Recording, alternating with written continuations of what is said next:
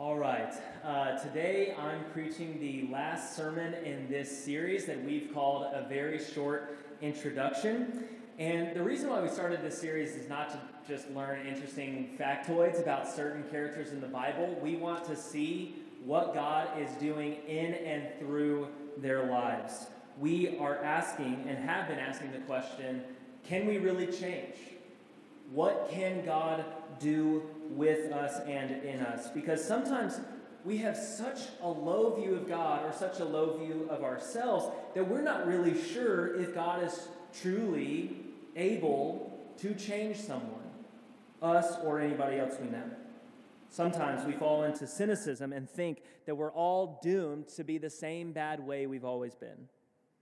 But the truth is, what is impossible for us is possible for God. And we've seen that truth throughout this series. We've seen God turn the coward Peter into a brave apostle. We've seen God use a very lackluster prophet named Jonah as a missionary to the Ninevites and convert the entire city. We've seen God work in the midst of all the challenges that Tamar and Bathsheba faced and did something incredible with their lives. He made them into matriarchs of Israel. This morning, I want to maybe reintroduce you to someone's story that you have heard before, you may know already. And the question that's been guiding me throughout this week has been, what did God accomplish in the life of this unknown teenage girl from Nazareth named Mary? What did God do in her life? Because if we know what God can do for her, why can't we imagine what God can do with this church? I don't know if this is true of everyone in this room, but I think some of us might be feeling down about UA. We've seen the decline that's happened here over the years, and it's been really difficult. It's been really challenging because we love this church. We have fond memories from the past. Perhaps some of our best friends have come with us to this church our entire lives. Perhaps you bring your family each and every week, and this morning is a special, sacred time for you and your family. Here's the thing that I want you to know. I refuse to either be cynical or naive about this church.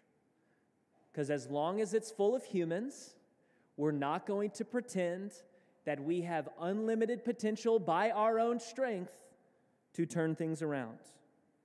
But as long as God is here, as long as God is at work in this church, I'm never going to give up hope that God has plans for His kingdom on this corner in downtown Austin. Those are two things I want you to know. I will not be naive. I will not be cynical.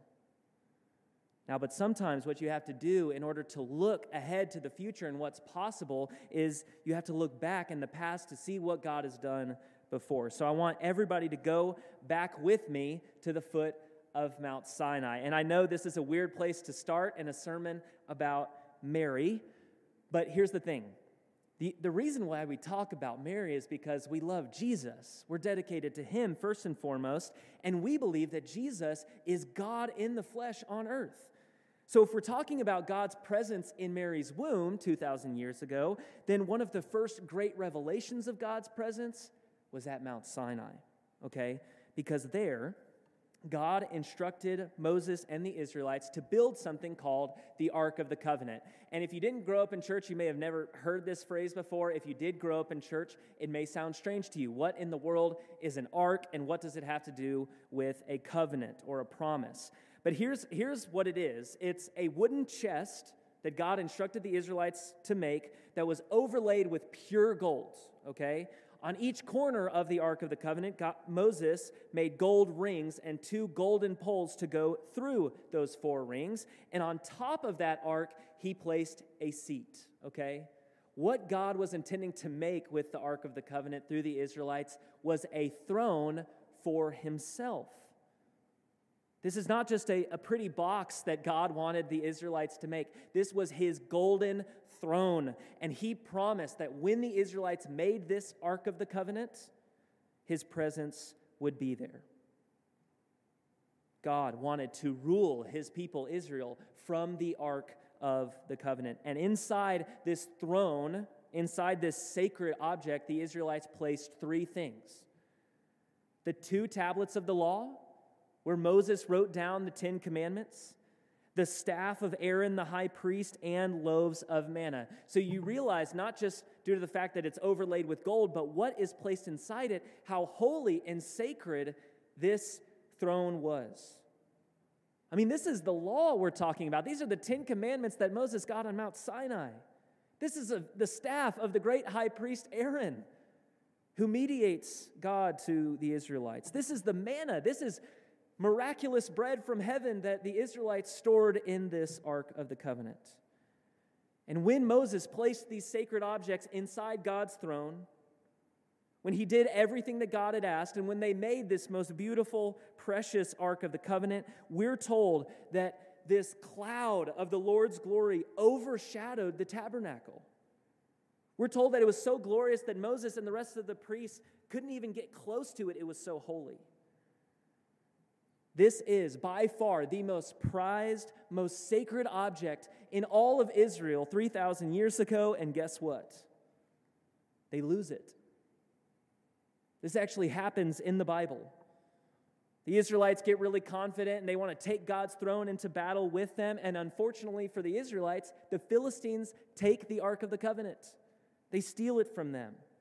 Now, fortunately, God can take care of himself, and so he sends plagues on the Philistines, and they decide, okay, we need to get rid of this throne thing. We don't know why we stole it, but we need to give it back to them, okay? So the ark ends up in a city called Kiriath Jearim. That name isn't important. What you need to know is that the Ark of the Covenant is in obscurity for 2 decades. 20 years, and the Israelites know deep in their bones, this is our most sacred object. We've got to get this back. It can't just be out of sight, out of mind in this random city. It needs to be in a holy city. It needs to be in a special city. So King David, when he comes to power, wants to bring the Ark of the Covenant to Jerusalem. This is important. He's the king of Israel, and God's throne, the true king of Israel, his throne is elsewhere in obscurity. So as Kristen read for us from 2 Samuel, there's this whole procession, this whole religious event. We need to get the Ark of the Covenant, God's throne, back to the city. And here's their first mistake. They take this sacred object and put it on top of an ox cart, okay? The ark was always supposed to be carried by men, priests in particular. And so when they put the Ark of the Covenant on this ox cart, it stumbles, it hits some rocks, the ox trip, and the ark starts to fall off of the cart. And this man reacts to it to try and stabilize it, to protect it, and it's so holy. I'm not exaggerating. This is in the Bible. You can go back and read it. He dies just by touching the ark. It's that much more holy than he is. So David is distraught. He's made this whole attempt to bring God's throne back into the city, and he says, how can the ark of the Lord ever come to me? This whole attempt has been a failure. It's been a disaster. And now it stays with this again, elsewhere from the city for 3 whole months. But David doesn't give up. He's going to bring it to Jerusalem, so he tries again. And this time they go over the top. They sacrifice an animal every 6 steps that they bring it up to the city. David is going to make this the most epic worship service of all time. He dances before the Ark of the Covenant. Think about that, what that would look like to all the Israelites watching this procession. This human king, all he's wearing is a linen ephod, and he is dancing in front of God's throne. He's showing who is really in charge. And on this second effort, God's throne takes up its place in the holy city of Jerusalem. This is one of the most important events in the Old Testament. God's presence is back in the holy city. Now, 3,000 years later, you might wonder, okay, if we're talking about the most sacred object in God's people's history, where is it today? And if you've seen Indiana Jones and the Raiders of the Lost Ark, you think that maybe the Nazis found it, but fortunately Harrison Ford prevented them from keeping it, okay? If you've seen that movie, you know what I'm talking about. For everybody else, you need to go see it, okay? It's been out for a couple of years. Where is the Ark of the Covenant today? Well, we actually know that when the Babylonians came into Israel, they destroyed the temple, but they didn't take the Ark of the Covenant. There's a whole list in the Old Testament of all the objects they took, but the Ark of the Covenant isn't there. So you've got to wonder, where is it? Where is this sacred throne of God? We actually have a book written by Jews called Second Maccabees, which tells us what Jews believed about the location of the Ark of the Covenant at that time. This is what it says. Jeremiah, the prophet, hid the Ark of the Covenant. And he says, the place of the Ark of the Covenant shall be unknown until God gathers his people together again and shows his mercy. He says, and then the Lord will disclose these things, and the glory of the Lord and the cloud will appear. Okay? Now, if you've never heard of the book 1st or 2nd Maccabees, that's okay. If you believe this story to be totally made up, that's your decision. But what you need to know is, at the time of Mary's life, many Jews expected that the Ark of the Covenant would return, that one day, even though it was hidden centuries before, it would come back. And when it came back, you would see the appearance of the glory of the Lord overshadowing something. You'll know where the Ark of the Covenant is when you see it overshadowed by the glory of the Lord. And on the first page of the New Testament, the first page of the Gospel of Luke, he says that an angel appears to a virgin named Mary, says that she'll have a son, and guess what that angel says? The Holy Spirit will come upon you, and the power of the Most High will what? Say it out loud. Overshadow you. Why did Luke choose that word? I mean, he knows that the glory of the Lord overshadowed the Ark of the Covenant. Why would he say that the Holy Spirit is now overshadowing Mary? Well, maybe there's a lot of similarities between the Ark of the Covenant and Mary. Just compare the two passages we read today, and you'll see these correspondences over and over again. The ark was in the hill country for how long? 3 months. Mary spent how long with Elizabeth? 3 months. When David unsuccessfully brings the Ark of the Covenant to Jerusalem and it has to go away for a while, he says, how can the Ark of the Lord come to me? When Elizabeth sees Mary, she says, how can the mother of my Lord come to me? When David was finally successful on the second try to bring the Ark of the Covenant into the city of Jerusalem, he leaps before the ark. What does John the Baptist in the womb of Elizabeth do? Leaps before the new Ark of the Covenant. Now, if you think, okay, You're just trying to connect these dots and make some interesting connections. There's just no way that that's what Luke is doing. Well, think about what was inside the first ark. The 2 tablets of the law, the staff of the high priest, this supernatural bread called manna. Well, what's inside Mary? The fulfillment of the law. The great high priest in heaven, Jesus. And what does he call himself? The true bread from heaven. The big question in the time of Jesus was, when will the ark return? And apparently it has. Can you believe that that's what God does with this young teenage girl from Nazareth? She was a nobody. Nobody should have known her name. And this is what God does with her. And if you're not impressed just by that, if you think, oh, that's a little bit tenuous, I'm not so sure, Mitch, this is not the only time the ark appears in the New Testament. One of the apostles of Jesus is given a revelation. He's given a vision into heaven. At the end of chapter 11 in the book of Revelation, John, the apostle, sees a temple in heaven. It opens, and John says, within God's temple was seen the Ark of his covenant. Look at it, it's back. John sees the Ark in heaven. And what is the very next verse? A great sign appeared in heaven, a woman clothed with the sun, with the moon under her feet and a crown of 12 stars on her head. So the ark and this woman apparently are in the heavenly temple with God. This woman is pregnant in labor. She cries out in pain. And guess what?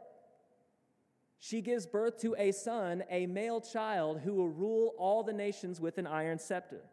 If you have a physical Bible out, you'll see that in quotes in your Bible, okay? Jesus uses those very words to describe himself earlier in Revelation. So if the son, this male child, is Jesus, who's the woman in heaven? Mary. Mary's there. And John is given this vision of her. Now, it's totally fair to ask, why in the world would God give the Apostle John a vision of Mary in heaven? Sounds like a bit of a stretch. But John himself actually tells us in his own gospel in chapter 19, when Jesus is being crucified. Do you remember who's at the foot of the cross? His mother, Mary, is there. Not just her, but a few other women, and guess who else? The Apostle John. Jesus sees his mother there at the foot of the cross and the disciple whom he loved. That's John right there. And Jesus' final words. He is being crucified in this moment, and he takes the energy to say, "Woman, Mary, my mother, here is your son." And to the beloved disciple, "Here is your mother." And we read in John's gospel, from that time on, the disciple John took Mary into his home. At that point, she was probably a widow. Joseph had already died. And Jesus, one of his last actions on earth, was to give his mother Mary, over to one of his apostles for him to take care of her.